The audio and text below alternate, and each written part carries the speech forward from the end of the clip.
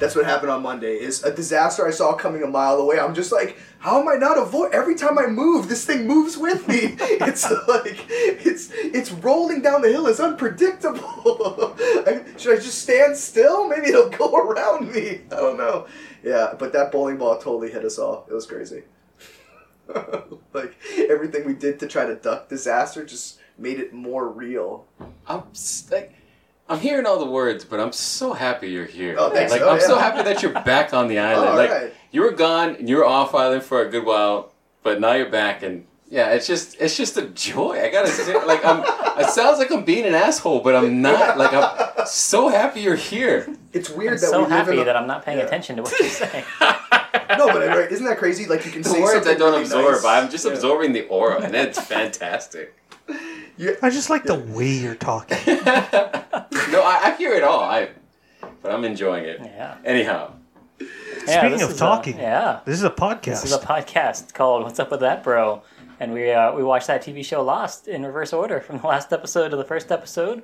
Or as we like to say here, we have to go backwards through the show with one of our hosts, Chad Wago, who's never seen Lost before. That is correct, David K. Jones. I've never watched Lost, except for when we started doing this podcast. That was the first time I ever watched it. And now I watch it every week with one of our other co-hosts, AJ Nieves. Ladies and gentlemen, we are back in the building. Thank you very much for tuning in. We are considering Lost. This is season 2, episode 22, 3 minutes. Michael convinces Jack and several other castaways to help him with his rescue.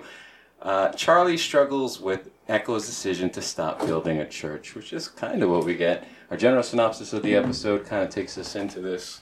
How are you guys feeling about this episode? Why don't we ask our guest how he's feeling about this? Yeah. Also, let's go ahead and introduce our guest, folks, returning here, Anthony Negrelli. Yeah! Yeah, welcome back. Fanfare. Oh man, this is crazy. It is weird. Yeah, it is. I am. You know what? It's like you guys say. It's like I'm back, but like what's weird is like maybe I'm too comfortable in this house. You know, it's like I'm that guy who comes over and you're just like, you come over kind of too many times this week. I pour my own water in this house, and I haven't. I'm not sure if David is cool with it, but I'm just so comfortable in this nice AJ, home. you have a key to this house. I do. Like, Yeah, you still haven't returned the key. I have not. I still have David's house key. Yeah, like I'm not trying to get like super personal here, but you know I've gone number 2 in this house. You know what I mean? And I feel like that's another. That's almost like sleeping over. You know what I mean? It's like it takes a certain kind of bravery, I think, to be on the go. You left a part of you here. You know, exactly. You know, so I feel like it's kind of like when an animal sort of reveals his underside. You know, he's just like, I'm vulnerable. This is me. You know what I mean? I'm just a person here, and but yeah. So but yeah, good to be back. Yeah. And we're just here to rub your belly. Yeah. Not while you're pooping. Yeah. And just give you a nice little pats and. Thanks. Yeah. So the opening shot of this week's episode, we got a little time placard, right? Oh, yeah. 13 days ago. So this is the episode where we're not flashing back way into a person's past to find out more about them. This is one where we're flashing back into the very recent past, and they're just telling the story slightly out of order. Yeah, did that fuck you up a little bit? Because it kind of fucked me up when that happened. Because I was like, we're just doing all island stuff. I didn't realize to the end of the episode, and I was like, wait, what were all the flashbacks in this episode about? Like, what episode? Whose episode was this? And we realized, this is Michael's episode. Yeah, the flashbacks were just from almost 2 weeks ago. Yeah, so we're seeing Michael when he apparently is not with the group, which is not our first time seeing Michael, but damn, it's kind of a different thing. I was a little thrown by it, but No, it's kind of like when you like. It's almost like because you guys are watching the show backwards, it's like it doesn't, but it's like, oh, I see. When people put things in an order, they do it for a reason. There's a reason they showed me this episode and had this weird flashy back episode after that. But you guys are just going to the flashy back episode after that. And then actually this coming, what'll happen in the future for you guys, that'll be the one that would have made this one, I think, seem like, oh, that's clever how they did it. But now it's just like... That's how it's supposed to work. You know what I mean? However, we've made some mistakes. No, but that's what I'm saying. It's like, it almost highlights... It's like seeing... you get to see a little bit of the trick, maybe. I don't know. Yeah. You know, it's like, oh, it's not as exciting once I see the, you know, it's just a guy with a puppet. I don't know. It's like, though, every time we see Tom Friendly and his beard, we know it's fake. Right. Yeah. Or when you, like, that's the first thing I thought because you see these guys real early on and you're like, these costumes are amazing. You know what I mean? It's just, you're like, these people put a lot of effort into looking like they live in the jungle all the time, especially because you know that, you know what I mean? And, They actually have houses. but then again, when that woman came into the tent, I'm like, her skin is flawless. It is impeccable. I was that like, skin is amazing. Yeah, I can't do that, and I live in civilization. I don't, you know what I mean? I guess I also live on an island, but she's working the island. She knows how to live on an island. Like, you know, she's going around finding every helpful skin toning berry that she can massage under her eyelids and I could all tell, that like, stuff. I was like, oh, I see that oily skin. I have that too. You know what I mean? And I could see the reflection in the camp light, and I could tell she probably has to carry around those little wax papers and, you know, whatever it is. I'm like, that's high maintenance. And she's really into Avapuhi shampoo. You know that for a certainty. Because it's very strange and unknown. I explained it, so it made it not count. Yeah, that was very funny though. You're right, but yeah, seeing these people, and then you think to yourself like, you know, they're these very civilized folks, right? You've seen that, and it's like, man, they're kind of like, when you see this episode, and if this was the first time you saw them, you're just like, oh, these people are crazy. But then now you know that they're not that crazy. So then you're just like, why couldn't they have just gone and be like, I don't know, just talk to them? I don't know, but yeah, I guess that doesn't make for very good television. I don't know, people don't talk. I don't know, they have to like. It would have been a very different show. And that's a definite trope within a lot of these mystery box shows that Lost kind of. I wouldn't say it was the father of, but they did it to a degree where that was a trope where they have a lot of these hanging, you know, scenes where there's a question asked by someone and then it just like they cut to another scene, and that happens so often. You see it in a lot of other projects that Damon Lindelof does now, but it's just, I guess it's one of those things so they can build the tension, or build the mystery of it. But if you're just building tension for the sake of building tension, that kind of it makes it. It cheapens it a little bit. Don't you think? Yeah, it's like, I don't know. There's that kind of term, like, when you're trying to get to the the reason why things are happening, there's like this, like, what is it, Occam's razor? Like, start with the simplest explanation. And in Lost, it's never that, right? It's like, it's always like, layers. I don't know, it's just...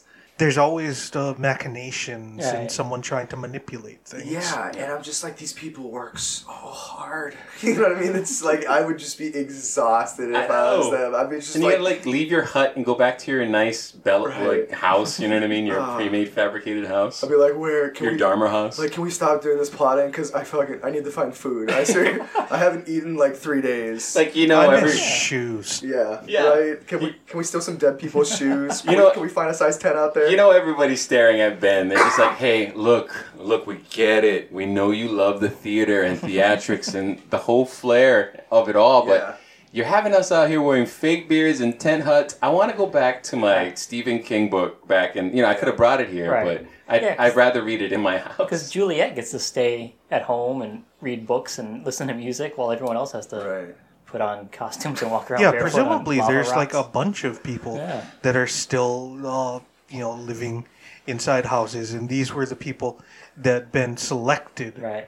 as the ones where it's just like, you guys, you are my troop. And you know what? I'm just saying, like storytelling likes to use these sort of like archetypes, right? And I just think it's funny that what was the gay guy's idea? He was like, oh, I'm gonna come up with like a theater production.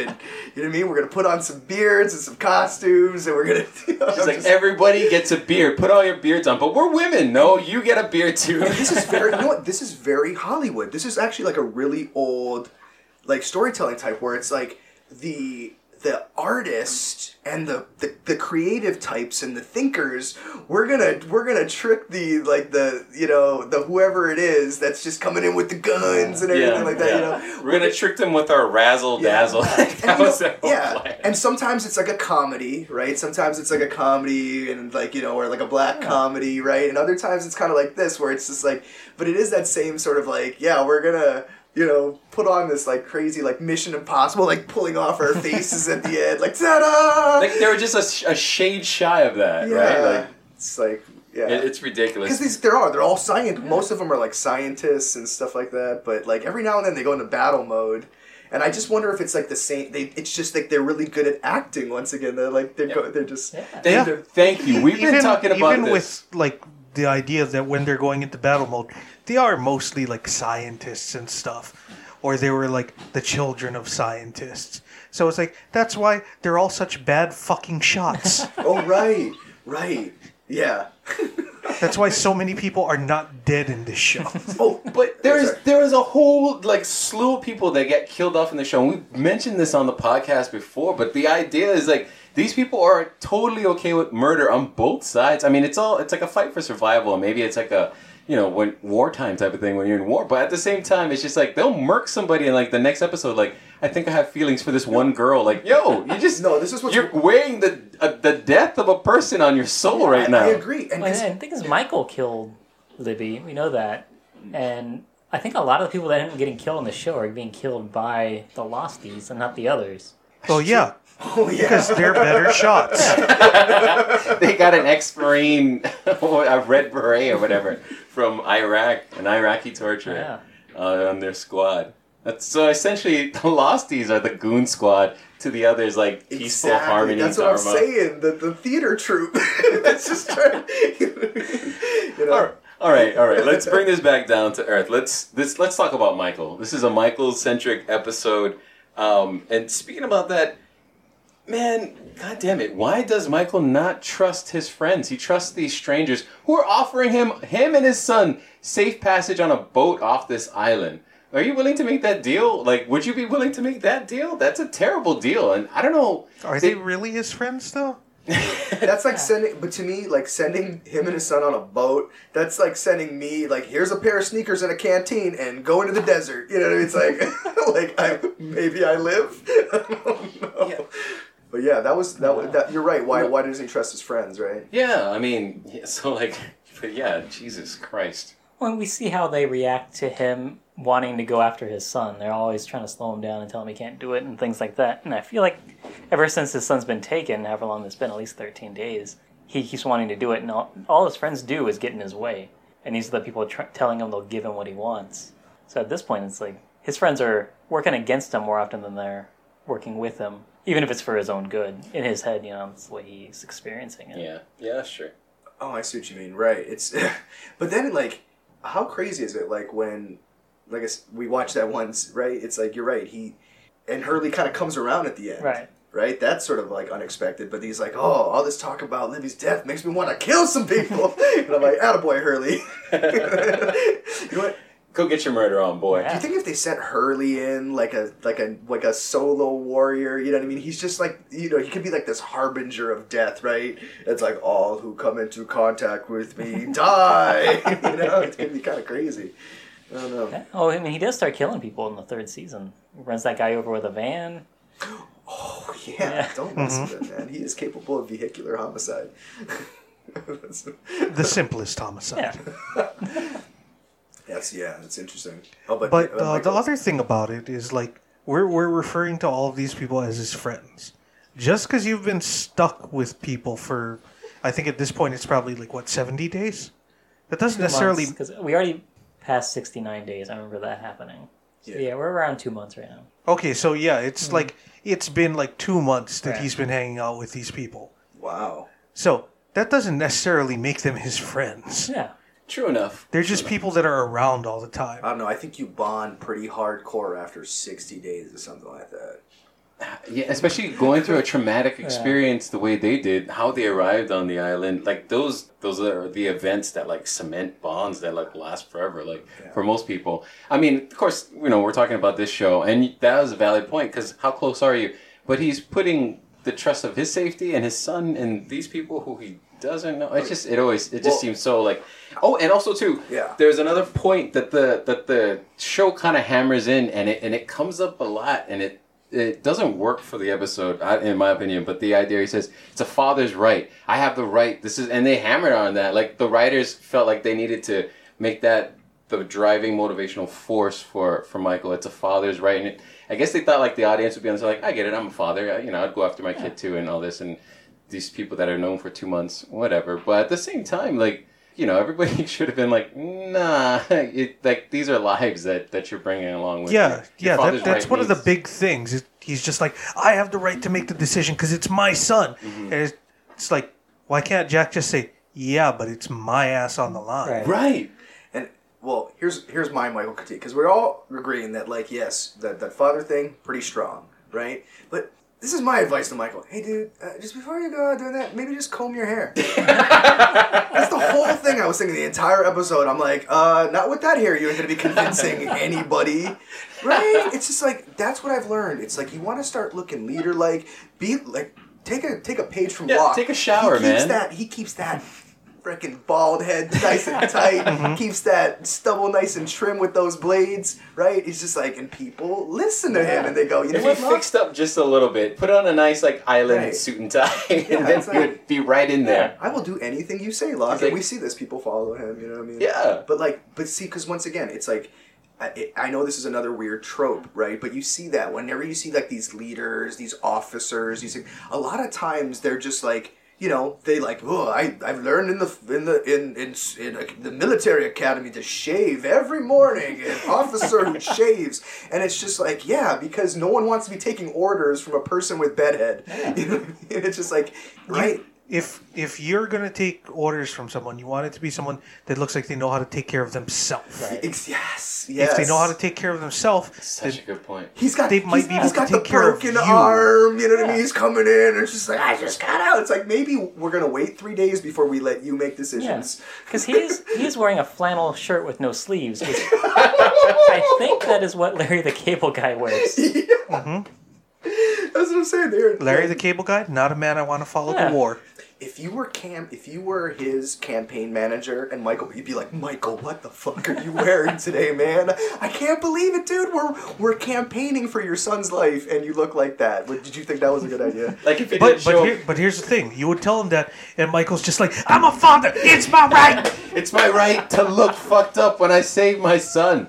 Because he doesn't want to hear anyone No, you're right. telling him anything. Okay, maybe we can make this point also. We show that we've seen that he's been in that tent for a week, so we don't know what kind of torture he's been through. Maybe he was broken, and then he'll say yes to anything. But at the same turn, yeah, say yes, and then when you see your peoples get right, and you're like, hey, okay, so they sent me back. I gotta come bring you guys and save my son. They said only bring you guys, and that would have kind of worked just as well, you know. It would have worked Yeah. way better Yeah. than what did happen, because what did happen was he just said, because that's the way it has to be. Right, and I feel like that's the writers just hammering that point so people don't have to think about it like, well, that's Michael's whatever. And I think this is early in the series, like this is season 2, so it's just like the show is catching this wave. So I think like a lot of viewers are willing to be a little bit more forgiving with stuff like this. It's With like, just because. yeah, like the just becauseism, like that don't fly, especially in today's world of like entertainment viewing, like stuff like that. You know, like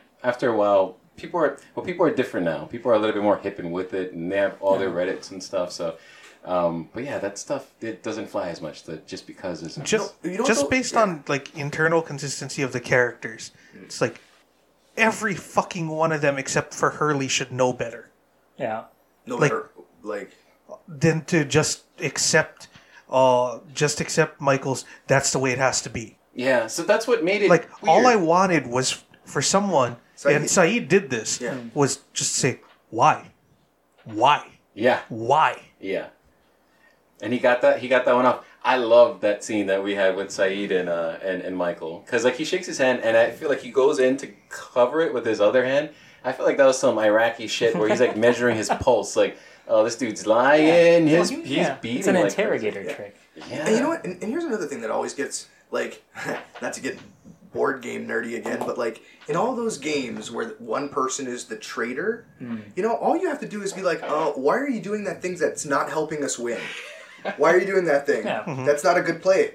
Tell me why it's a good play, and I might think you're not the traitor. And then they're like, Yeah. doing this because it sucks. Tell me why Hurley, the friendliest dude on the island, is the one that you want to take to go and attack people. Yeah. Tell me why Hurley, The fat, clumsy dude is the one that you want to take to infiltrate the enemy camp. Yeah. I'm very disappointed in Sawyer and Kate. Like and Jack too, because he didn't figure it out. It was Saeed, and he had to Jack's supposed to be smart. Yeah. Sawyer's a fucking con artist. He should have been able to spot a He should goddamn have been able to read that shit from a mile away. But And Kate's got good survival instincts. I mean, Sawyer was distracted because he just found out that Jack and Kate got caught in a net. And the chick that he just boned died. Yeah. But you know what? Everyone's in a really emotional state. Yeah, they kind of now that we think about it, the natives or whatever, they kind of did luck out that like it wasn't like Negan, or I should say Negan. I don't know. People might not, but that just some like psychopathic, murderous band of people didn't land there, and this was like the last little bit they needed to snap, right? It's just like, because it would have been like, yeah, you can kill Kate because we don't need that anymore, because, it's like... we got caught up in a net with her, so we're good. It actually takes a lot of resources to feed pregnant women, so we've just decided to put that on hold for a little bit. Yeah, so, maybe That's after we win this fight, we'll take yours. No, that's why they sent what's his name? The guy that Juliet was banging? Oh, no, not Whitmore. Goodwin. Goodwin. That's why they sent Goodwin to go and infiltrate the Losties to find out more about them, so that Ben could figure out, are these people that can be manipulated, or do they need to be eliminated? Yeah. Oh, nice. That is such a nice chess move, because that shows like marks of a great leader. Because now you have all these people, and you could just murk them, and then you don't have people on your island anymore. Or like using his resources, you find up all the information you can on these people, and then use that to decide which bucket of either manipulation or elimination they go into. That's kind of dope. That is some Art of War shit. Right. Yeah, that's interesting. I on the other hand though, like. It's interesting how people behave, like, or the kind of things that keep people in line, right? It's just like, how do you know they're not just gonna murder you when you walk into their camp, right? I don't know. It's like, it's funny. I've seen people play it both ways, right? I've seen people who are just like, maybe we have to hold on to some sort of like, I don't know, like code or whatever. Otherwise, it's just like, I got to worry about my children at night or something. It makes you scared. But then I've seen other times where people are just like, that's a weakness, and I'm going to exploit it right now by stabbing you in the throat. It's like, I thought this was just a meeting. It's like, that's why you're dying right now. You're dying right now because you thought we could just talk, and I was just waiting to get close to stab you. I don't know exactly how the first season went on the show, but I kind of imagine the people that were like that ended up getting smoke monstered or polar bear. Oh, yeah. Not because they were making bad plans or anything, but just because the writers needed everyone to sort of play together nicely. No, you're right. Yeah, it's no fun if everyone is just like, I don't care if I die. Mm-hmm. Yeah, that's too much. You want to let the kamikazes do their thing early. Hey, Chad, how are you going to feel when we get to the first season and you find out this love quadrangle we've been seeing with Jack and Kate? Was actually like a love sexagon? Yeah. I'm going to say... This isn't a phrase that I say in the recording of this podcast, but when we're watching the show before we record, one of the things that always gets a laugh out of David and AJ is when I just murmur under my breath, this fucking show. And I do it every time. It happens quite a bit, and it is fantastic. Every time the love quadrangle thing starts up real strong. There is such a raw anger that occurs in you when that happens on screen. Because it's like, I was enjoying the show, everything was going really good, and then you hit the brakes for this dumb shit. It's like if you find a little bit of poop in your burger, you're just like this was a good burger until I found this small bit of poop. Get this poop out my burger. I don't know. One thing I think about when I see that is I often think like, see, that's kind of what it takes sometimes is proximity. It's like, don't you notice that? Like, girls and guys and everything like that, it's just what drives them together. It's a lot of it's just interaction, right? And if there's, like, 2 guys and 2 girls or this and that. It's just like, yeah, they're all gonna end up hooking up. That's That's how the CW works. Yeah, that's how CW works. That's how like every reality show featuring 20-somethings work. But it's once crazy. again, it's like I don't know. Life is a little bit like that, right? It's like you have to be in proximity to the person you're with at some point, right? That's kind of what I don't know. How many people do you actually come into contact with? Right? Not too many. And now these people are shoved together. It's just like, I can almost guarantee it. Like, you even see it in, like, groups back in the day. If there were ever, like, guys and girls in the same group, I'm like, how many of these people are going to end up hooking up? Probably all of them. Yeah. So, I mean, looking at... The problem is not that there's people hooking up. The problem is that the show puts the brakes on all of the plot development in order to have the people that want to hook up or have just hooked up or are about to hook up just stare at each other longingly or start miscommunicating it so that they can stare at each other resentfully. You know like what? it's all just like these long looks that they give each other where it's just like, come on, do something. I can tell you exactly Do what it's something. for. Say something. You're going to appreciate this much more now that you know what it's for. It's for Koreans. That's how their dramas are all structured. Yeah, but here's the thing. The Koreans on this show, Yeah. they actually have plot movement. No, I know. So they need to give people those things that they're familiar with, and like that's how they fill those dramas. It's like long looks and recaps, and man, Lost has got those. Yeah. It's got them in spades. Yeah, so that's what I'm saying. But that's because they're just like, yeah, that's what people need, like 7 seasons or a lot of, and that how are you gonna write all that? You can't, So sometimes you just I would have been okay with 5 seasons. Yeah. But there's a demographic that, like, that's how they're used to viewing their, like, series, you know what I mean? Is, like, with those things. And they pulled her straight from that, right? What's her name? Kate? No, Daniel Day Kim? Son? Yeah. Yoonjin Kim. Yoonjin Kim, yeah. Yoonjin Kim. Yeah. Daniel Day is on Hawaii Five-0. He was. Oh, he was. Yeah. And Now he's busy producing The and Good his Doctor. girlfriend And was in not fighting Battlestar David. Galactica, right? No, I don't No, think that's the that he girl was ever from dating Hawaii Grace 5. Park. Oh, yes. But they're both the same and on Hawaii Five-0. And they're just partners. They were cousins on the show. Oh, they were Wow. cousins. Yeah. That's good. All right, because if not, it helps me as a viewer. I'm just like I need to figure out exactly what their bond is. they look similar. Oh, they're cousins. Of course, that's what makes them look the same. Yeah. Yeah, they're both Korean Hawaiians, apparently, on the show. And then people realize, like, oh my god, the Hawaii versions of Asians are so much better looking than actual Asians, right? It's like that's I feel like California Asians are about the same. whatever, American, English speaking, it's so hot when they're like from here, So anyway, but we digress. No, we get a great scene between Echo and Michael where he talks about a confession that he had while he was a priest in London. That was actually kind of And It that was a all- good parable. Yeah. I loved it. Just to set that up, Michael just asks him, hey, you're a priest. Do you believe in hell? And then he goes into this whole story. That's a very priest thing to do. Like, let me have you draw your own conclusions about heaven and hell, priest Hey, style. you have a question. I have a story. Hey, you have a question? I just have me. This is me, all of me, and my stories about my life.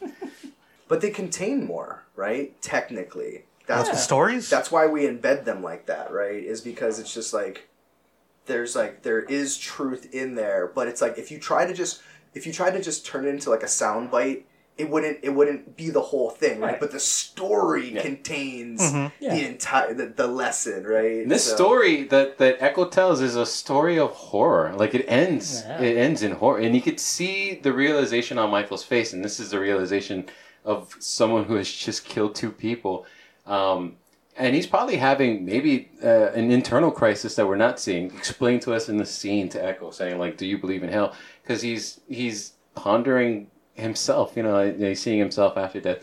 That's No, right I there. think it's perfect. I think he answers this question actually very directly with the story, because in the story, the boy kills a dog, and he's wondering if this is a crime bad enough to send him to hell, right?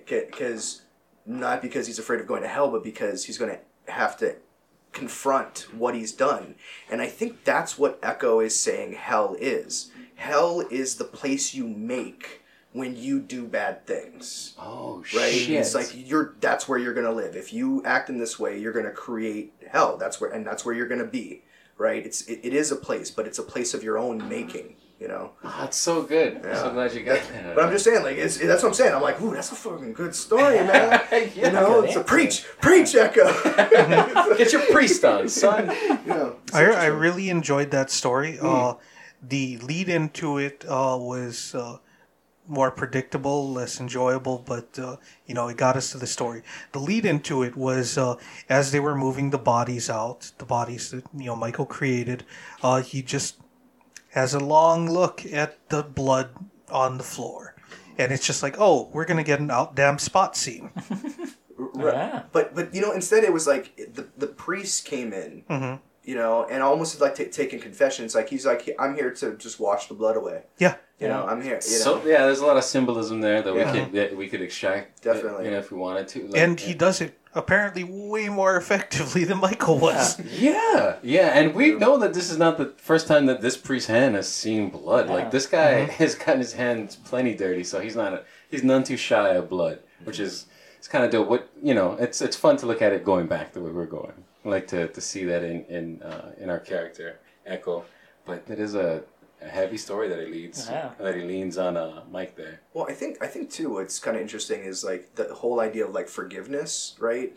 It's also like once there are these moments in life that like you get that sinking feeling in your stomach because you're just like, oh my God, this is one of those moments that like I can't go back, right? Like there was my life, like I feel like if you ever did something crazy heinous, like the kind of crime that would wind you up in jail, right, for like more than 10 years, I think you would feel that feeling in your stomach when you're like, I either have to flee from the law or I'm going to go to the pokey for 10 years. It doesn't even need to be that long. Yeah. I mean, just anything, just going to prison, right? It's just like, but I feel like, I mean, obviously that's kind of one of those things. It's like, she's like, once you've murdered people, that's it. That's point of no return kind of stuff. Yeah. Unless you're Kate, who suffers no consequences for her murder that she committed. Yeah.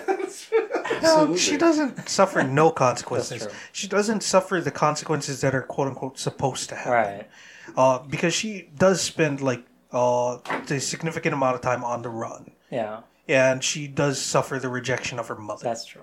Yeah, and then she, on top of that, she gets marooned on an island, a magical island of bullshit. She has to like suffer through for 6 seasons. Yeah.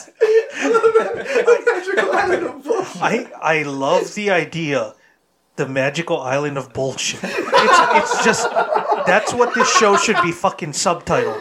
Lost, the magical island of bullshit. Oh my God.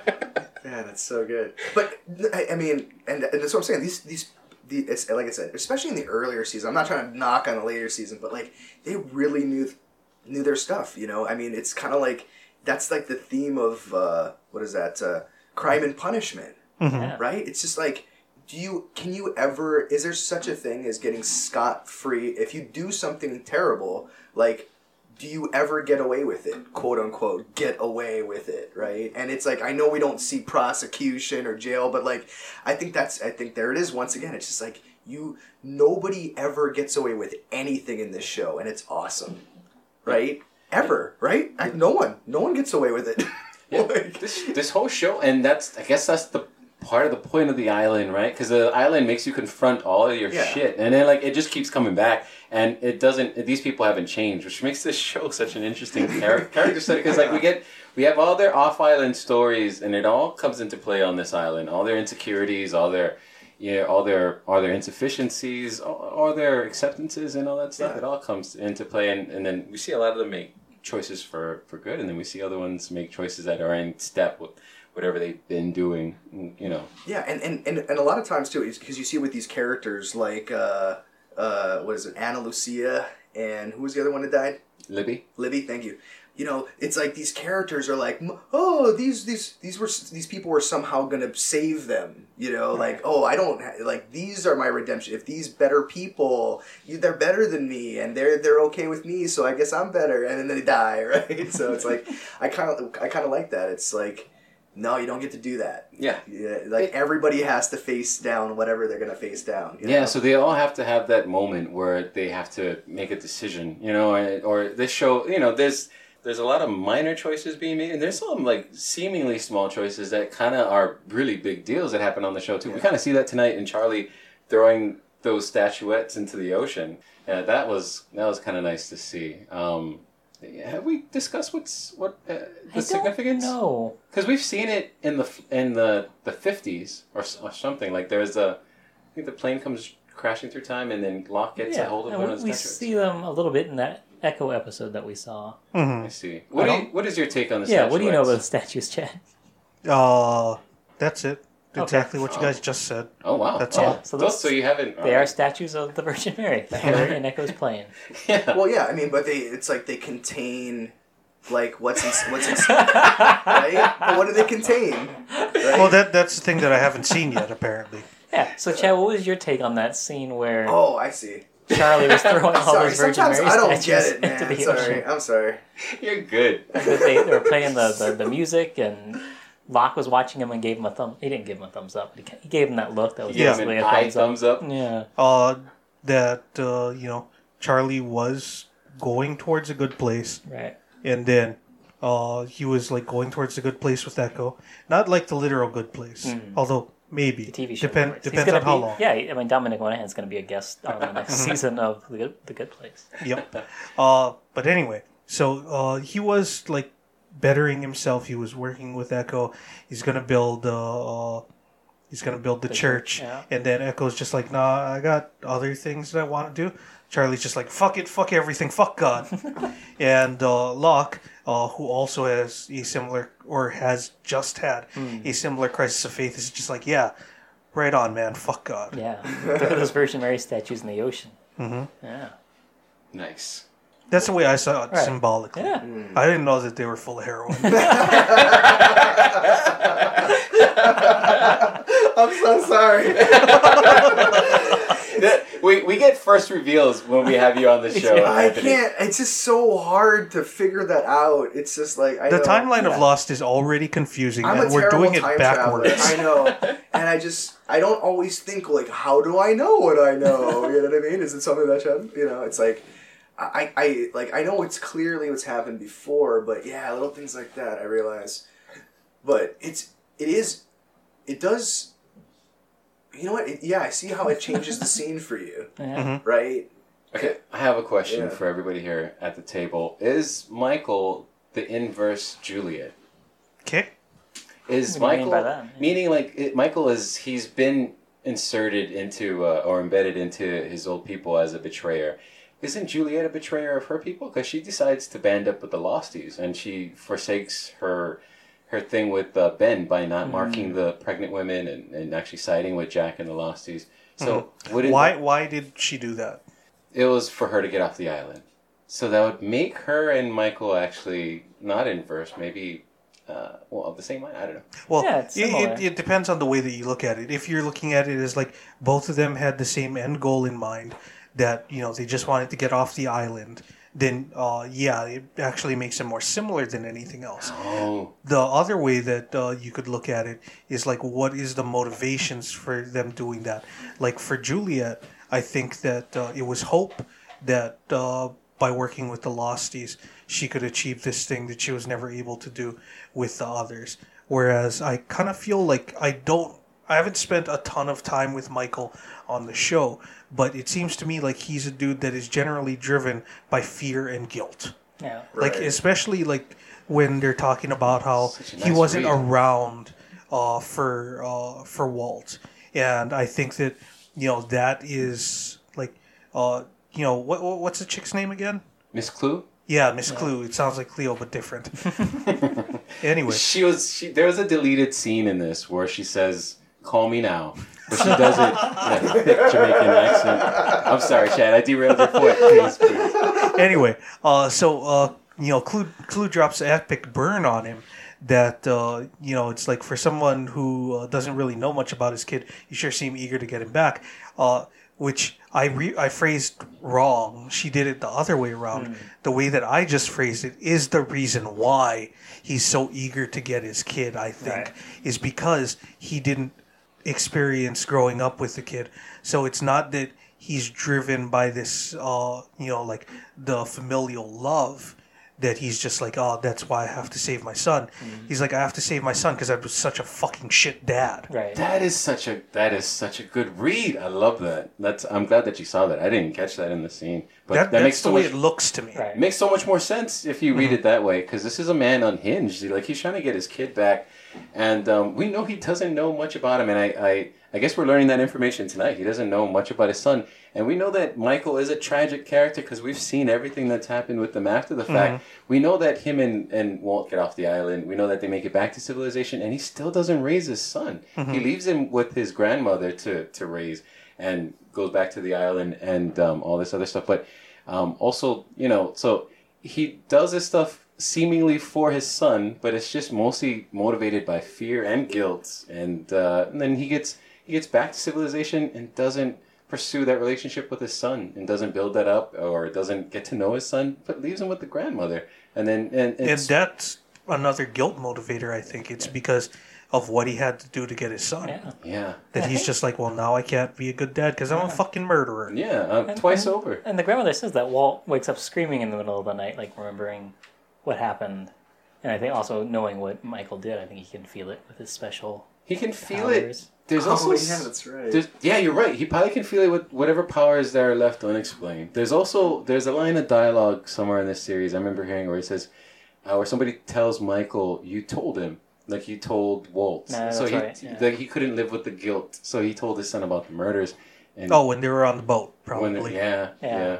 When he had a moment to like breathe because they're away from all this craziness, and now he can kind of just like take in and maybe process what he did. But processing that kind of stuff alone on a boat with your son, like, I mean, it'll take a stronger person than what we saw of Michael to hold on to that stuff, and he doesn't. It damages the son, I would say. You know what? You say damages the son, but sometimes I would say, like, I think people, they're smart, right? And his Walt seems smart to me, and I think, like, yeah, it would be messed up, right? But also, you'd be like, well, this is what Dad had to do to get us off that rock. And look, here we are. And I don't see anybody else yet. You know what I mean? And it's just like... so I think, part of it would just be like... I think you would realize, yeah, there are terrible things out there, but also... like, you heard it here first, folks. Anthony Negrelli is an ends justifies the means type of guy. Once again, it's not necessarily just about the ends, though, because I'm guessing that we don't get to see that conversation unless it happened while I was asleep during an episode. So we don't know how Michael told Walt that he had to kill two people to get and betray all of his friends to get Walt back. So the thing is, that's right. Depending on, he doesn't know that everybody that he brought to the docks weren't just immediately executed after he left. Yeah, so the thing is, he's making that confession probably driven with guilt. Right. So he doesn't frame it to Walt in a way where it's just like, look, I had to get you out. I had to make some hard choices.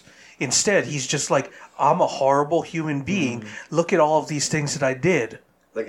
Just like putting it on him, right? Rather than just like, I see what you mean. But also, it's like I said, everybody in this show is like traumatized by their parents. I'd like to just see a character who's like, you know what, man, my dad was a meanie, and he came from a time, and he worked a lot, and if I worked 14 hours a day, I would be super grouchy, and to be honest, like, Mom, somebody that can empathize with their parents. It's just like, you know what, I did, and I'm gonna be honest, I didn't see it when I was 16, but later on, when I was 28, and I had this conversation with my dad, I realized, I'm like, you're not a bad dude.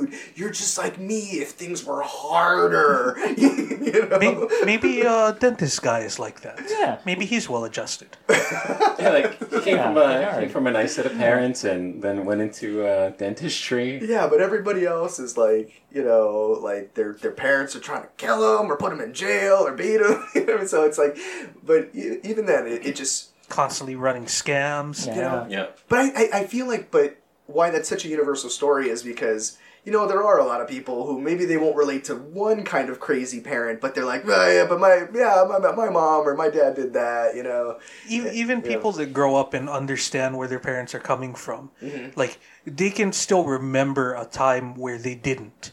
Right. Yes, right. So it's a universal thing. Like, I don't think anyone's ever, like, their entire life have just been like, yes, everything that my parents do makes sense and everything's justified here. Yeah. Everything's 100% fair. And, like, people are imperfect just in general. Like, just going about daily life, and parents are no different. Like, they fuck up just like everybody. Yeah. So, like, you know, like, having parents, like, I can imagine, especially, like, maybe even our parents, like, getting raised up in the 80s and 90s, there's still a lot of shit that people didn't know. So they're just like, I don't know, put talcum powder on the baby. If it has a rash, I think that's good. And Smoking during pregnancy is fine, right? I'm just saying, it's like, it's funny though, it's like, I worry so much about, like, about traumatizing sometimes that I think, like, once again, I underestimate, like, how just tough kids are, because sometimes I see, like, some parents and they let it rip on their kids, man. And like all the guilt, all the anger, and I'm just like, whoa. But you know, their brains are processing this. You know, they're like, well, I got to learn how to deal with this, otherwise life's gonna be hard because this is the person that feeds me. Or sometimes it breaks them. Yeah. That's true too, and You'd never know which one the kid's going to be until they're broken. Yeah. right. It's just, that's what I'm saying. Like, people were, I think it would still came from that mentality where back in the day, how much of life do you think just handled?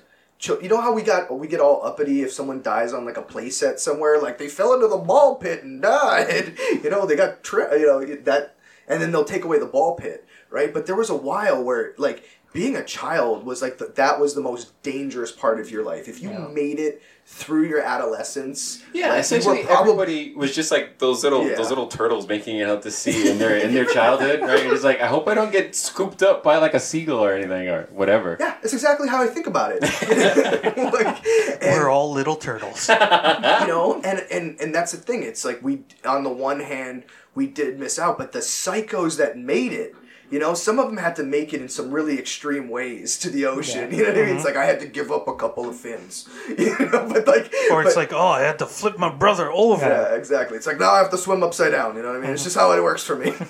But like, there's people, and it's like, we just looked at that and we're like, character. You know, like, because it took something for a person to make it through such hard stuff, you know. And sometimes that's why I get mad, like, when I have a stepson, right? He's 13, and we live like not even a quarter mile from the school, and he's like, I don't want to walk can you drive me to school today? You know, it's just, I think, like, I need to put some hardship in his life, because he's not going to get the pox. You know what I mean? He's not going to have to work in a factory till he goes blind. You know what I mean? I need to at least make him walk to school, even if it's raining. You know what I mean? It's just like, because I got to give him a story that he could tell his, you know, friends or something, like, yeah, man, I had to walk and use an umbrella. You know? Because that's the limit of struggle.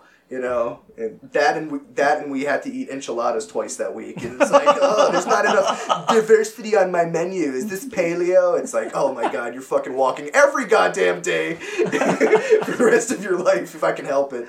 I remember Shay, your girlfriend, tweeting once that Jordan complained that there was too much cheese in one of his grilled cheese sandwiches that she made. Right. I'm just like, God fucking damn it! No, I hate children.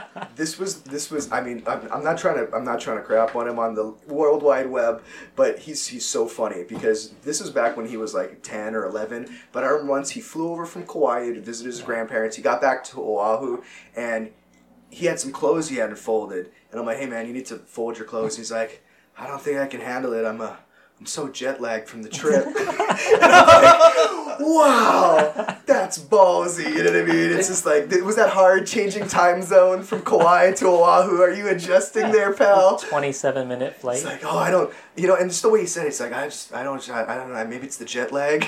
I'm just like, you are selling it. I almost appreciate the heart you're putting into this. It's a different time nowadays, I think, for young people. It feels like they have that, but they also have like so much more to deal with, or so much more to go through, like, especially with the presence of being born into the internet age. Like, there's just, it's always, I mean, unless like, unless you're, like, you're cool and you regulate all that stuff for your kids, but some people are, like, their parents are just gone and, like, out working or whatever, and the kids are just left to their own devices, and it's crazy. It's literally their own devices. Their own devices. Mobile devices. I think of how happy our parents were once a TV got in front of us and they didn't have to pay attention to us for a little bit, right? And it's like, that is so tempting. Because now it's just like, boom, everywhere you go, I don't have to pay attention to you. Because there are times where, like, if you're sitting in a car, like, that's what I think is kind of interesting, is, like, all these people, not to bring it back to Lost, but, like, it's funny because they are in that time, right? They're like, there's no, like, technology, nothing, and it's just... No phone, no lights, no motor car. Yeah, and it's... Not a single luxury. Right. And it's just interesting to think, like what you would do if you no longer, like, just occupied your time with nothing but, like, just distractions. Yeah. It's like, that's kind of what it is. It's just like, those people, like, I watch these shows like Lost sometimes, and there's a primal part of me that the part I get into is, like, I don't have to think about going to work or paying my insurance or doing responsible things. It's just like... All you have to do is survive. Right. And that's like, doesn't that appeal to you on some regard? It's just like, no. You know what I love? Creature comforts. It's just like... all of the day-to-day quote-unquote hardships that we have to go through, the grind that makes, like... I don't want to say it makes life tough for people, but it's like the thing that wears people down. Mm-hmm. Like for me, that's just like moving spaces on the game board, getting towards goals. Like it's just like, oh yeah, it's like maybe work sucked today, but I'm that much closer to buying this thing that I want.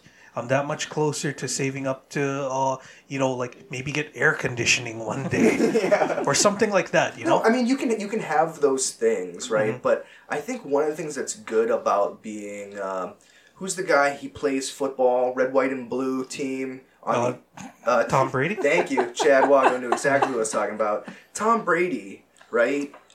I kind of think that, like, one of the exhilarating parts about him is he's not like, what Tom Brady do today? It's like, Tom Brady try to win Super Bowl again. It's like, and I think that gives a person vitality. It really does, and I think that that's what these people have, even though they don't have creature comforts, is like, they have the vitality of purpose, It's like, like no one, and I think, and you see that embodied, I think, a lot in Locke. Yeah. Right? Locke is one of the people that most out of everyone is, like, driven towards a purpose.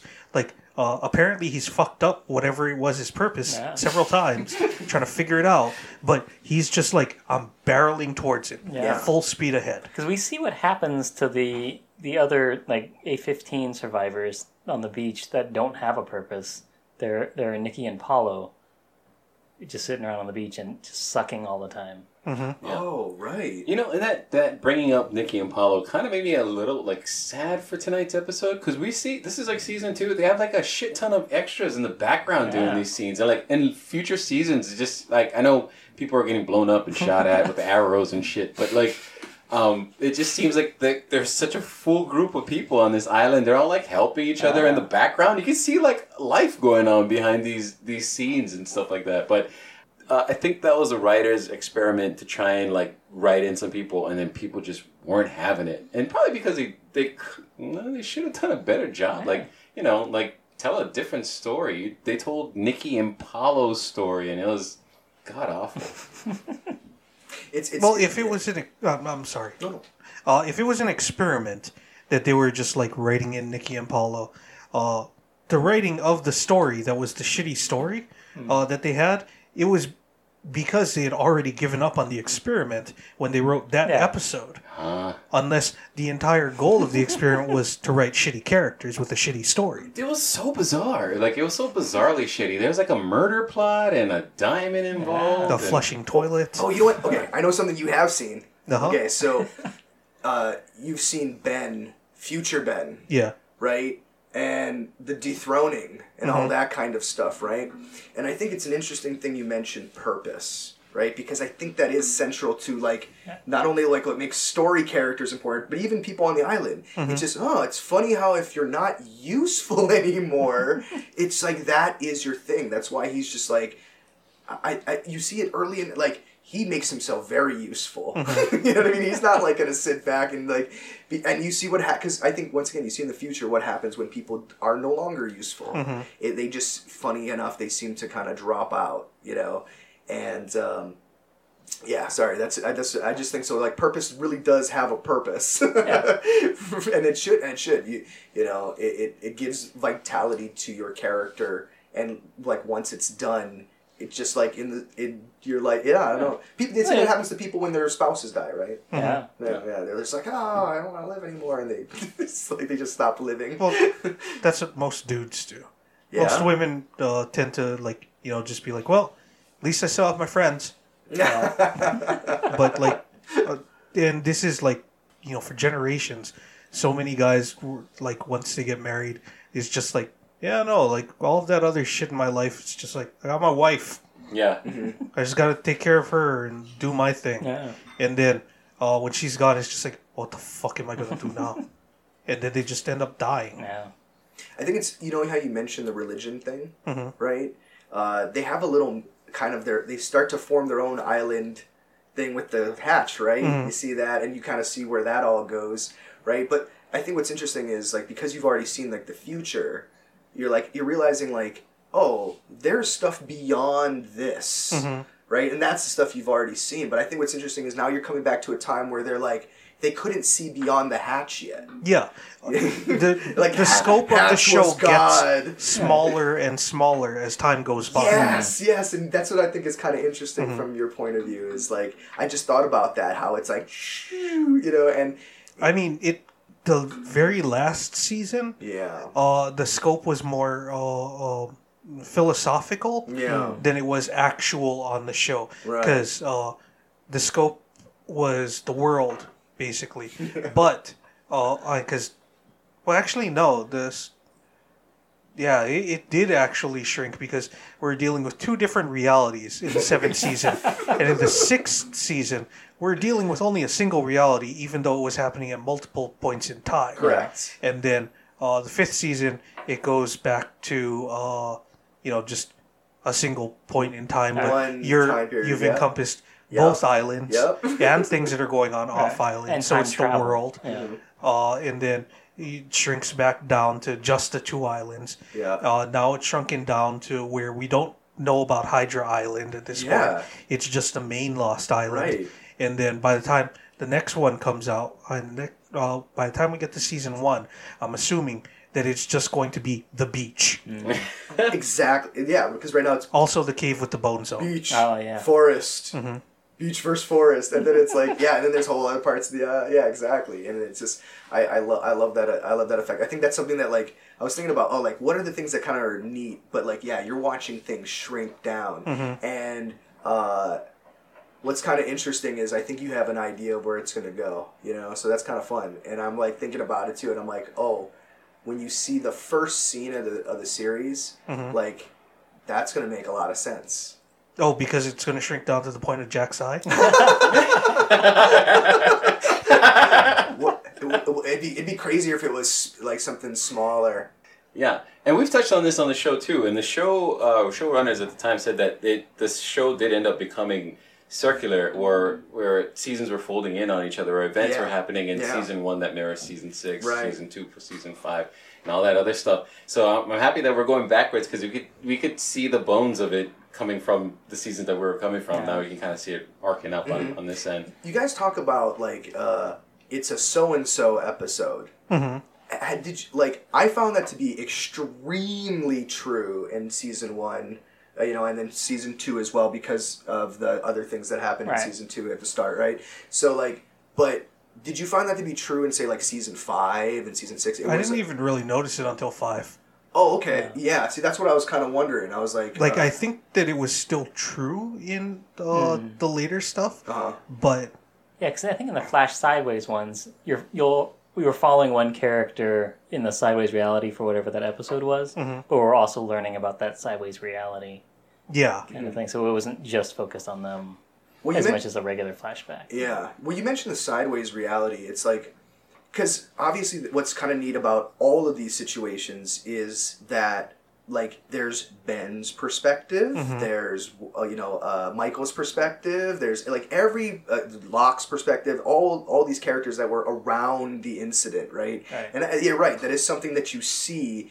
But you're right, even if the episode is talking about something that involves multiple characters, you are seeing like, oh yeah, I wonder what Saeed was doing for, Ben that whole time. Like, take me on a Saeed mission. What's a typical Saeed day look like? And then there would be like, oh, what's Hurley doing in the hospital today? You know what I mean? And so I see what you mean. Yeah, I didn't think about later seasons in that way, but I definitely thought that way about earlier seasons. I'm like, nope, this is where we're learning about Homeboy or whatever, Yeah, after a certain point, they don't do flashbacks to develop their backstory anymore. Now it's the what's going on around them. What are they affecting? Right. Yeah, so that was really enjoyable. But like, oh yeah, so Echo's still in this. Wow, you're at a great point. Yeah, it's fun, right? I mean, I love it. I love all the Echo stuff. It always gets me. And I like we were talking about earlier, I like that Echo Michael scene. But I wrote down in my notes here, Harold Perrineau, the guy who plays Michael on the show, not good at acting. Like, I had such a problem with his acting. I don't know if you guys felt the same, but like... What kind of problem did you have with his acting? All he had was just... Was just what I just did? Was just what you just did. He was so over the top, but like, not in a good way. Like, dude, give me some Nicolas Cage if you're going to go all out with it, son. What are we doing here? Let's get ridiculous. Yeah, it felt like... in the hands, props out to Harold Perrineau for doing his thing. But, like, come on, man. Like, if they put this material in the hands of a little more capable actor, I felt like it would have came across screen a little bit better. Where it's not just yelling at all these people, I have a right as a father, this is a father's right. Yeah. Also, whatever is my son? Yeah, what's going on? Who are you people? It's just him basically yelling at folks and then feeling guilty. And we see those are the modes that Harold Perrineau goes into, but I feel like with the different actor, we could have had a little bit more. Maybe play that scene quiet when they got your son, Well, I'm thinking like it's kind of you could have had it like been like not like an Ocean's 11 episode, but just one guy and like each person he's got to convince he's got to use a different con. But like you're right, he kind of one noted it the whole time with each person, and like anytime things weren't going his way, his default response was, I'm going to raise my voice. Yeah. I'm going to raise my voice and declare that I have created a human being with my regular sperm. Oh, dude. I know exactly what happened. Oh, here's the problem. He was a victim of his own success. This happens with dudes all the time when it comes to hitting on women, right? They do this one trick that works the one time, and they're like, oh, man, that got me laid one time. And then they do it every single time, Because he yelled at Jack, and Jack was like, yeah, okay. He's just like, all I got to do is just yell at everyone else. Exactly. He's just like, it worked. It got me laid the first time. You know what I mean? He yells at and the one time that he tries a different technique, where he's like, let's try and guilt Hurley into doing this. Right. Like, let's try and do a different kind of motivation. Kate's just like, no, stop that. I'm so happy that she was there in that scene. That was great. I love that we got that out of Kate. Because, and then also, too, that should have put her feelers up. She's, master manipulator also on the show. Oh, yeah. Queen of the escape room. I don't know what her deal is, but Jesus Christ, she could have... All these con men on the island, they can't tell another con from, Well, see, I think that kind of, you mentioned earlier, why didn't he just go to his friends? It's like, because they're all liars. They're all con men. It's like a bummer. It's just like, I kind of feel like these aren't the people you just come out with that kind of stuff, He just goes, yeah, we're cool, but... Yeah. Yeah, also that's another thing about the friends thing. It's just Anthony and I have been friends since we were 15 years old. If Anthony told me, hey, I'm going to need you to risk your life for someone I love, I'd be like, oh, man, I don't want to fucking do this, but I'd go along with it. Wow. Now, if, let's say someone that I met, last year asked me to do that, I am much more disinclined to be like, I empathize with what's going on with you, and I'm sorry, but I want to live. And that's the thing. It's like, even though they've bonded through like the shared trauma of what's been happening to them, Right. like he can't trust that these people are going to be willing to lay their lives on the line to try and get his kid. Yeah. Yeah, it's true. He spends most of his time on the show acting on impulse, and then just kind of acting alone. Like, he is always kind of doing his own thing apart from the group, from what we've seen of him so far. The cliques in this show tend to break into camps of common interest. Or not interest, but common goals, right? That's what happens. You notice like these allegiances, or you kind of talked about it earlier, they're kind of fluid here, but that's the thing. It's like, if we can align you with our goals, then you're going to be on our team, sort of. And it's like, I guess so. You are aligned with my goals. And these other people don't seem to be aligned with my goals. So I can see what you mean. It's like, you can sort of play with people based on their motivations. Not so much like, it's not going to be like a America versus this people thing. It's just like, yeah, it's almost like everybody kind of wants to be on the winning team. So, right? Because, and once again... Everyone just wants to live. Yeah. A forest versus... Is that in season 3? What? Forest versus beach? No. No. Are you talking about the temple? Because season 3 is when you see where the others live, like the Dharma village and stuff. So, okay. Yeah, it's Camp Erdman versus the beach. Camp Erdman. Yeah, that's exactly what I thought. Okay, gotcha. Yeah, but... I don't know. People that's what they do. They break into camps based on like, I like what this guy is saying. He's really good at talking, and it's like, I don't trust that feller. I'm gonna join that other guy.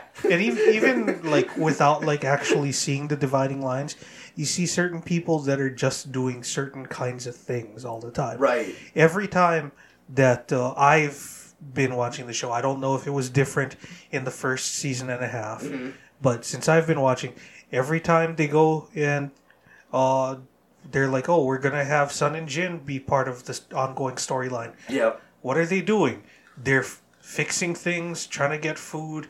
They're just being helpful ass people. Yeah. Right. They really are. Yeah, because that was the whole thing with them. They're just being helpful and trying to figure out their marriage. Yeah. Yeah. That's a good thing. They had focus. Yeah. You know? Yeah. So that's the thing about That's them, you know? that's what was great about them versus the love quadrangle. Yeah. I love that. Yeah. But you know what? It's funny too. It's like, even though people were like gangsters, it's like young persons trying to make their family happy, but also being in love, and it's like, that's great. I like, it's nice seeing all that. All right. Well, it's time to start wrapping up. One Yeah. last thing that I wanted to talk about before we get into Easter eggs and all that stuff. The scene at the end where they have the funeral for Libby and Ana Lucia, that makes Hurley even more of a tragic figure to me. Because it's like, it's really sad that this person that he invested all this emotion into died.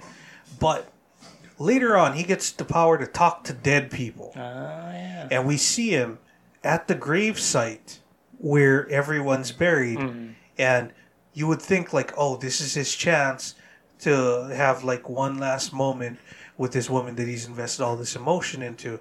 And instead, he just hangs out with Michael.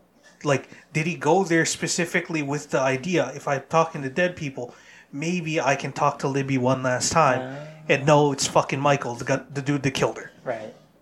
Yeah, that is Yeah. right. That's a good point. That's a good catch, too. Yeah. Well, I think I kind of plays. Yeah, it makes him more tragic and also makes him more of kind of a good person in the way that he, talking to Michael, who's got all this guilt about what he did, like, needs somebody to confess to. I really would be in the tank for like a Lost spin-off where we get to see the Hurley years when he was like god of the island, because apparently he does a good job. We know enough about that from Linus in the Sideways reality, but yeah, he's just an overall good dude, and maybe that's what the island needed, was just better leadership. Maybe Jacob was just a fuckfast. Yeah. I was gonna say fuck ass, and it came out weird. Yeah. Fuck ass, fuck face, fuck fast. He's a fuckfast, guys. What do you think that tendency is to have it be that kind of thing, where the person that killed the person you love is standing there convincing you to come and help them to do that by killing that? You know what I mean? What is that thing that happens? Like, why do you think things happen that way? Writers? Really, that's it? I don't know. It's like, You've ever had it happen to you in real life? Yeah. No, Oh, no, no. Nothing that poetic, huh? no. I don't know. I can't think of a mundane version of that, honestly. Is there an example from your life that you can pull? I mean, it's just I just feel like things are like that. It's like I'm gonna save money and I'm gonna go over here and do that, and then like while you're driving to that place to get the water, which you feel like you're being good about because you're saving money and you're being healthy, like you get into some kind of accident at that place, right? And then you're just like, great, like if I had just like gone to the normal 7-Eleven I'd gone to, I wouldn't be in this situation. And I was trying to do good, and going to the place to do good, I ended up getting into more trouble. Like, No, that very rarely happens. It's when I fuck stuff up that everything starts going wrong. yeah. I mean, I'm just saying, like, things are funny though. It's like that's why, like I said, you can't underestimate the connections between things. Like you'd be surprised. Like you think this person has no connection to you, and then all of a sudden you're just like, man, I shouldn't. Why did I have to order my Jamba Juice so aggressively? You know what I mean? Now my hairstylist is fucking up my head. You know what I mean? It's like you don't know. It's like, sorry. Yeah. This episode has connections to other episodes. Like after Michael and Echo, they have their talk about hell. And Michael feels real guilty. He runs outside and vomits, which makes it the second episode in a row where someone throws up. Oh. Yeah. Yeah, that's right. Yeah. Well, the first episode out of 2, Yeah, I guess so. going in chronological order. When Michael is shouting at Jack, he says, "You got a son, Jack?" And we see Jack clearly hesitate. Because and he then does lie not? to Michael's face and say, "No, I did not." See, that I didn't catch actually. Explain that one to me. This is a podcast in joke. Okay. The son of Jax from the Sideways reality. Yes. David insists that he's real. Chad and I insist that Yeah. David does not exist everyone outside of the in the sideways. sideways reality is a person in the regular reality. We don't know that. Everybody that we encounter in the show Yeah, is. just about, yeah. Except for David, Jack's son. So he must have been a child in Jack's life who has meant a lot to him, probably his son. Yeah. And we just didn't My see whole him. thing From the is wheelchair that- lady, yeah? Or not the wheelchair, the spine surgery Juliet, lady, right? It was supposed to. It was Yeah. explained that it was Juliet and his baby in the sideways. Yeah. reality. Oh, yeah, okay. So it's possible that they had a child off island before they came to the island. I don't know how it works. But My whole thing about it is... super sperm. Isn't that- Juliet his sister? no, that's No, Claire. that's Oh, Claire. Sorry, yeah. Claire. Sorry. My whole thing about it is that David is a construct that's created by this like almost heaven reality because that's what Jack needed in that reality. He needed something to take care of because he was always taking care of things. It could have been Vincent the dog. It could have been. Did You're Vincent right. ever show up in the Sideways He reality? did not. No. Okay. Because he went straight to heaven. Or maybe Vincent never existed. Nah. Oh my god. No, they say that's how you erase it's kind of like that sort of thing is like, how do you erase the sins of your father is you have to be a good father, No. right? It's like, that's how you break the cycle, right? So I could see that. But I could see why you'd also think it could be an actual person too, but I can definitely see the purpose of the son being in there because, Yeah, I think the son was a purpose, not a person. Yeah. Interesting. Well, it's just that everyone else's Sideways reality experience, they just had another character serve whatever that purpose was. Yeah, And yeah, he's yeah. the only person that gets made up. That is, you keep on coming up Thing. with these good points. I'm gonna forward something. I'll forward that maybe Jack died on island. Right. Somehow he died. Somehow someone got a hold of his super on island sperm, transferred it back to the mainland where Juliet Right. and the others were at, and then Juliet being a fertility doctor, I want to have this great man's baby. He was a good on island leader, which he wasn't. Right. But like she has this romantic idea of him since he's dead, and then she has a Oh, baby. And you know what I just thought of? This is maybe one that might help your case. Is that perhaps we didn't see him in the beginning, but like think about how old he was and everything like that. Like it could be very well his child that he never knew. Yeah, exactly. Was just somewhere in the world. You know what I mean? That was David's first instinct for an explanation. Yeah. I'm with you. Oh my god! I just give me a Lost spinoff where like we get a whole thing of Hurley ruling the island. At the end, he just hands the keys over to Vincent and goes like, "I'm gonna go meet up with my friends now." So we gotta go and shoot off into space in some super soul cluster. So peace out, Vincent. That's beautiful. Wow, that's neat though. Like the connections. Were there others? Judy Chamness, our favorite extras in this episode, and my favorite rapper, MC Gainey. And that's all I got. Where did you guys find that information? Oh, David found it. But we've been actually there's an extra that we're familiar with that's been on the show a bunch of times that we've been tracking. Yeah. It's a recurring theme on the show that comes up every so often. And when you see that person listed, are they always named the same person in the credits? I don't think that she's ever credited. Yeah, I don't think they credit extras. It doesn't work like that for television shows. If you're just in the background as a survivor, they don't give you a name or something, even though you show up in multiple episodes. Right. Yeah, not unless you have like speaking role. Yeah, but on the Lostopedia, like that group of extras from like I guess probably the first season or whatever, they're called like the original 33 or something. Nice. Yeah. Oh, okay. And some fans have gone out of pointing out which ones are which, and they're like, yeah, look, this specific person shows up in this episode. Wow, that's fun. That's actually kind of dope. Yeah. Something else that I didn't feel belonged in the main conversation, but I think we can consider here on Easter eggs, even though it's not really an Easter egg, is this episode's writers. It's written by two guys, Adam Horowitz and Edward Kitsis. Those two guys. The Beastie Boy? No, not the Beastie Boy. But okay. These guys, they're two writing partners that are actually known for their work. They actually they wrote the show. They wrote ABC's Fantasy Once Upon a Time, and they carried that thing to 7 seasons. And now that show has a lot of connections with Lost. Oh, I didn't know that. Yeah, they even have like what's the candy bar? Apollo bars. Yeah, they have Apollo bars. They have like. I think that they have like posters for Jira. Oh, nice. Oh, the airlines. Yeah. That's what?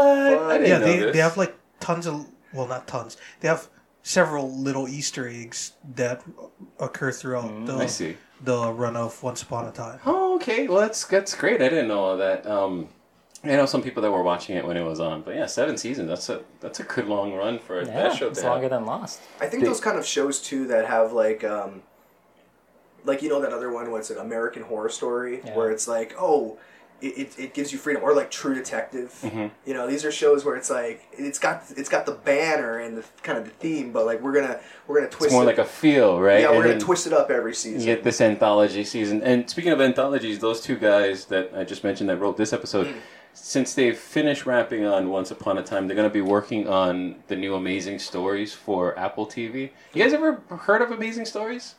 Back in the 1980s? Oh, I it sounds like a vaguely familiar. Steven Spielberg. Exactly. Yeah. It was a It's Steven like a Spielberg hopeful producer. version of Twilight Zone Yeah. Outer Limits, right? I remember that. Yeah, it had that very, like, it was more fantastic. Yeah, I it was guess. fantastic and wonderment and Yeah. all that stuff, Yeah. whereas, They Outer didn't play on the Limits horror. and Twilight Zone is supposed to be like, creeping dread, uneasiness. It's funny that you bring that specific movie up. I mean, because like, you know how sometimes you think you have an idea, but someone had it before? I like had a stupid idea for writing something where I was like, yeah, man, I wouldn't be like other people where there's like, oh, there's this here, and then the character does something stupid, and the woman gets angry. I would just have a movie that just awesome stuff kept happening, and it just be, and you think like, oh, this awesome, and then another awesome thing would happen, and they're like, that sounds like a terrible movie, but they actually did that. Yeah, it was called Crank. It's like, the conflict was, how awesome can we make this? right, and it's just like, Oh, we found out how awesome they're going to make this. We got Crank too. Uh-huh. and then I saw, but then here's the funny thing. High voltage. I did see like my idea in action. I'm like, oh, this is a bad idea. Yeah, it's a story with no conflict. This is not exciting at all. You think it would just be like, oh, awesome. Yeah, I just want to identify with this guy who's having great stuff happen to him. And then after a while, you're just like, oh, he has no adversity or trials to overcome. Like, Right. I can't identify with you. No. You become an unknowable thing to me. Since we're talking about Crank, I just want to bring this up because it's one of my favorite thoughts that I've ever had.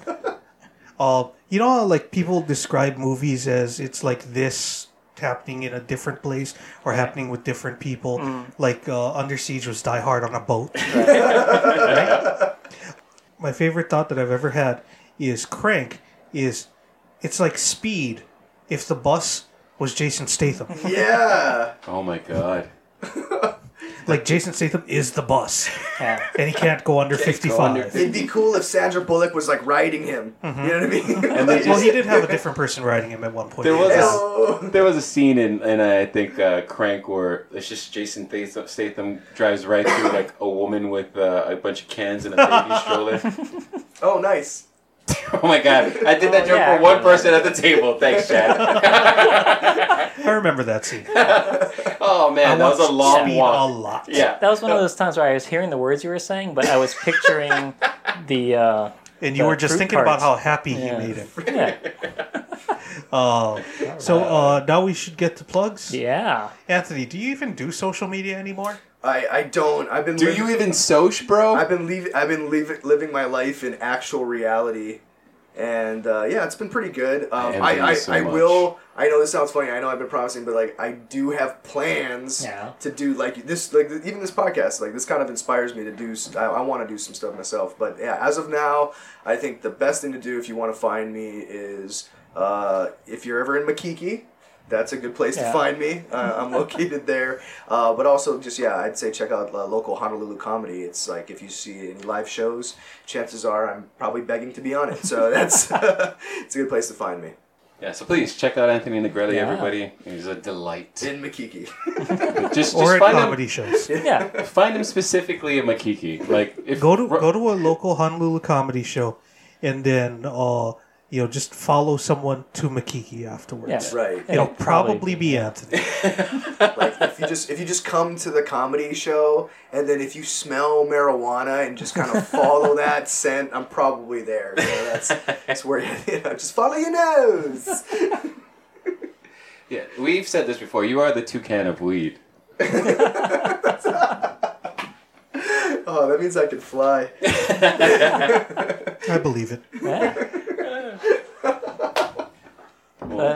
Yeah. So follow us on our social medias for the show. We're on Twitter and Instagram, Facebook, all at What Bro Pod. Oh, one And last you thing. definitely want to follow us on there because you want to be part of Lost Ladness. Yeah, that's still going on Yes.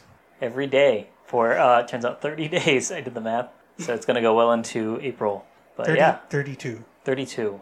Yeah, 32 days. So we're trying to figure out who the hunkiest lad on Lost is. So go Please on. come vote. Yeah, vote. Send us your brackets. We might take you to go see Avengers. Okay, next week's episode is entitled ? The actual Because question. it's about the Riddler. Ooh. Jim Carrey shows up. Nice. Nice. Like reprising his role like Reprising his role. From like Batman 95. Forever. It's like, it's what, 10 years? Like, yeah. It's like people need this now. Bring in the Riddler. He's like, riddle me this, riddle me that. Who in the world wants to listen to Jack?